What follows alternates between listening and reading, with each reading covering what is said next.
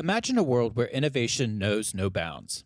At BAE Systems Fast Labs, we're pioneering advanced technology and defense research, shaping the future of safety and security. Explore our website to uncover a realm of cutting-edge projects, collaborations, and visionary thinkers. Whether you're a tech enthusiast, a defender of freedom, or just curious, Fast Labs is where groundbreaking solutions are born. Join us and be part of the future today. Visit www.baesystems.com/fastlabs.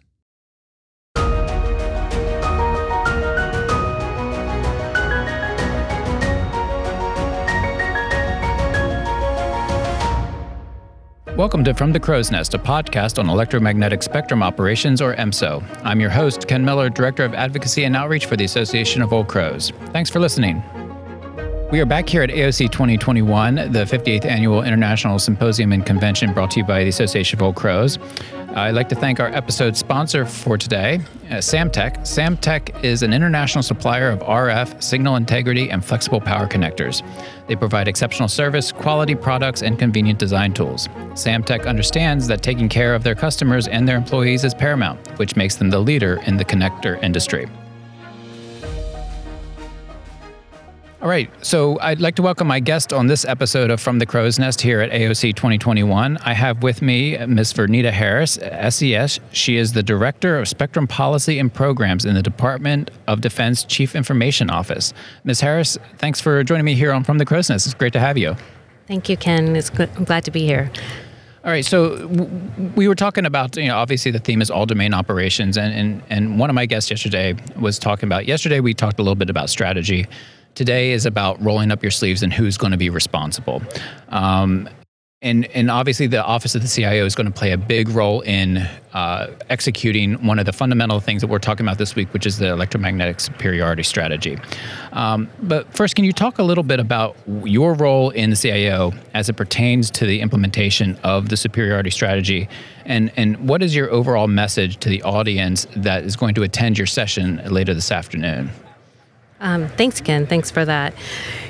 Within the CIO's office is going to be that belly button for the electromagnetic spectrum superiority strategy. We've dubbed it EMS3 internally, and it's iPlan. I've been at DoD a year, and during that time, I've heard we've developed different strategies, and we've developed implementation plans. But this is different. All across the department understand the importance of the electromagnetic spectrum operations, and the DoD CIO's office has that responsibility of that enterprise approach. Similar to our PNT, where we are the enterprise for PNT, we're going to take that same concept for the for the EMS3 strategy and the iPlan. We're going to use, across the organization, we're going to use the command and control and communication, the C3LB board, to execute and govern the strategy and the iPlan. The good thing about that is that the C3LB has the ability, is chaired by Deputy CIO, and OUSD for ANS, OUSD for RNE, and also the joint staff. And it's a 3-star, but you can take the hat off and put a 4-star, and we feed directly into the DMAG, the tank, the JROC. There's one more, but you get the idea. So, and I think that's very important because one of the topics we've talked about is how do you get leaders pointed in the right direction, and part of that is education. And I think if you look over the last couple of years, we have the leaders. They all embrace the importance of the spectrum in successful future operations. So they're facing the right direction, but now they have to be pushed forward. And I think one of the great things, what you just said, is that you have access and you bring all those leaders together in basically in the same room, and it makes it easier and more to accomplish some of the objectives in the iPlan. Oh, absolutely. And the iPlan has the strategy has 5 strategic goals, and the iPlan itself had 117 discrete tasks and 26 offices of primary responsibility for the 117 tasks. And so we know it's going to be difficult. we're not sugarcoating it. It's going to be challenging. However, the process that we have put in place to govern everyone has skin in the game, as I like to say, is that across the department, we will know who to reach out to help us implement the strategy. It's not just a DoD CIO implementing the strategy. It is the whole of DoD implementing the strategy. And that's a very important aspect of this strategy, as opposed to previous strategies or with EW or very similar mission areas, is that you recognize that it is an all of DoD effort, and you're pursuing that implementation, making sure that everyone that needs a seat at the table has that across the services, DoD, both the civilian side as well as the military side, and bringing together the business enterprise and the operations. I spoke earlier this morning with Brigadier General Anne Marie Anthony, and great conversation. And of course, you're kind of the third person that I'm talking to on this topic, because we kicked it off a few weeks ago with an episode with Brigadier General Darren Lala, who is Deputy Director of the EMSO CFT. So, I mean, between the three of you, and you have David Tremper also, who I interviewed previously, and he's going to be in your session. You have the people in place, and that shows a great deal of progress from recent efforts that points that this is going to hopefully be successful, because we need it. We don't have our advantage is eroding. And so we don't have the opportunity to make mistakes in the future. So we need this to be successful. And so I appreciate the efforts that you're doing. So over the past few years, there have been a number of official documents that have reinforced the requirement that an enterprise approach is applied to all activities for DoD EMSO.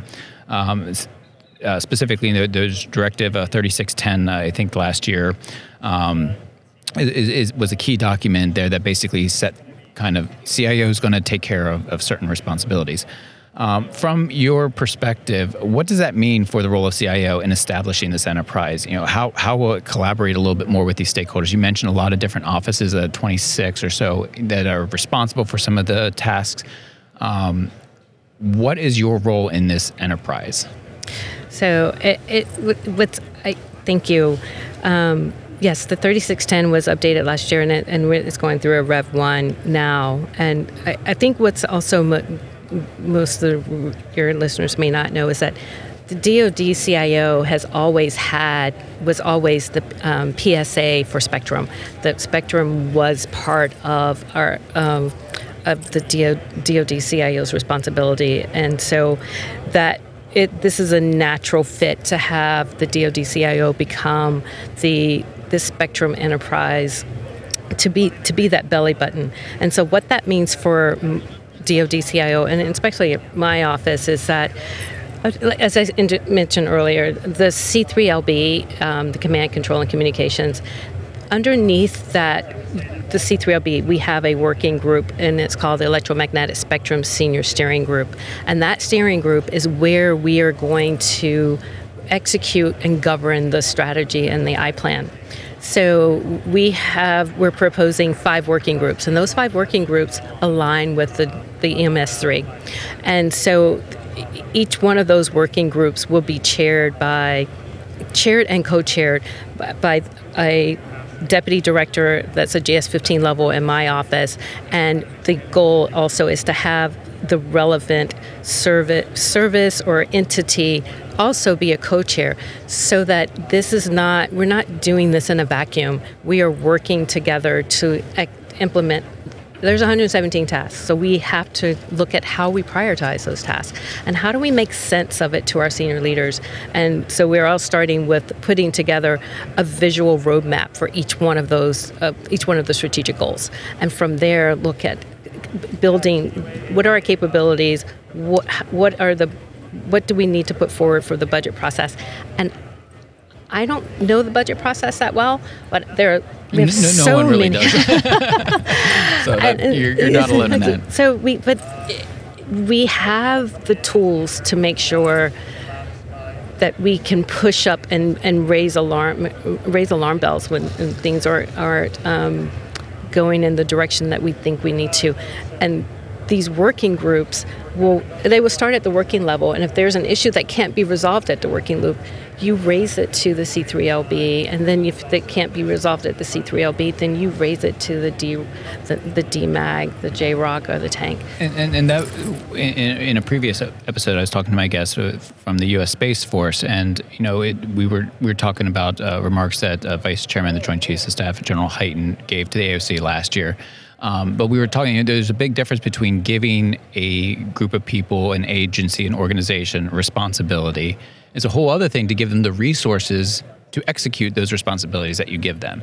And so, I think it's important that, when we're looking forward to how we implement the strategy, that it's resourced properly across the board, because you talk about prioritization, and obviously if some of those priorities start to slip in one area, there's going to be a cascading effect in the others. And so it's something that does require constant, intentional resourcing to make sure that those priorities are achieved.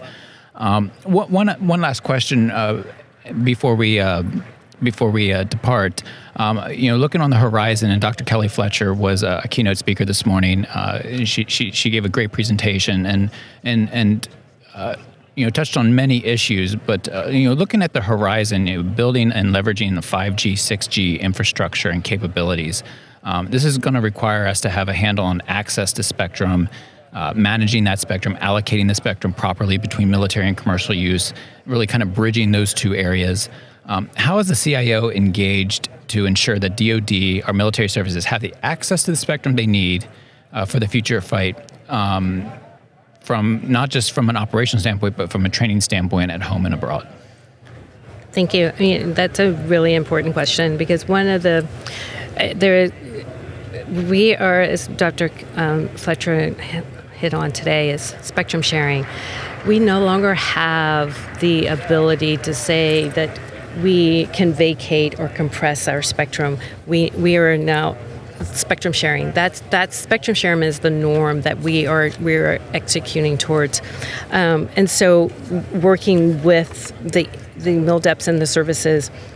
I would just point to the 3.1 to 3.45, which was in the bipartisan infrastructure legislation that was recently passed.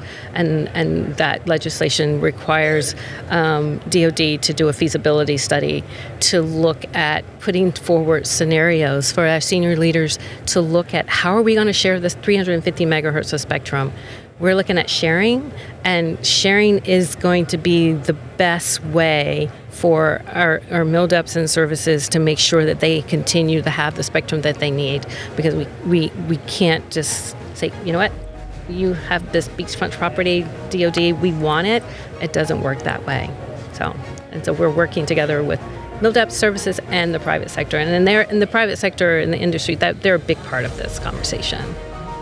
Well, that is all the time we have for today. I want to thank you, Ms. Harris, for joining me on From the Crow's Nest. It's great to finally talk with you, and I appreciate everything, and we look forward to having you on for future conversation. No, thank you, Ken. I appreciate it. Well, that will conclude this episode of From the Crow's Nest. I want to thank our sponsor, Samtec. Samtec is the service leader in the connector industry. To learn more about AOC, please visit our website at crows.org/2021home. Thanks for listening.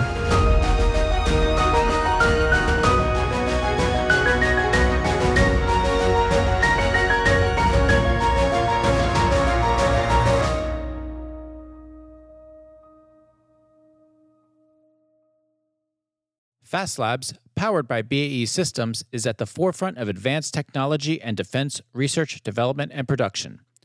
They're pushing boundaries, breaking barriers, and innovating for a safer world. Check them out at www.baesystems.com/fastlabs.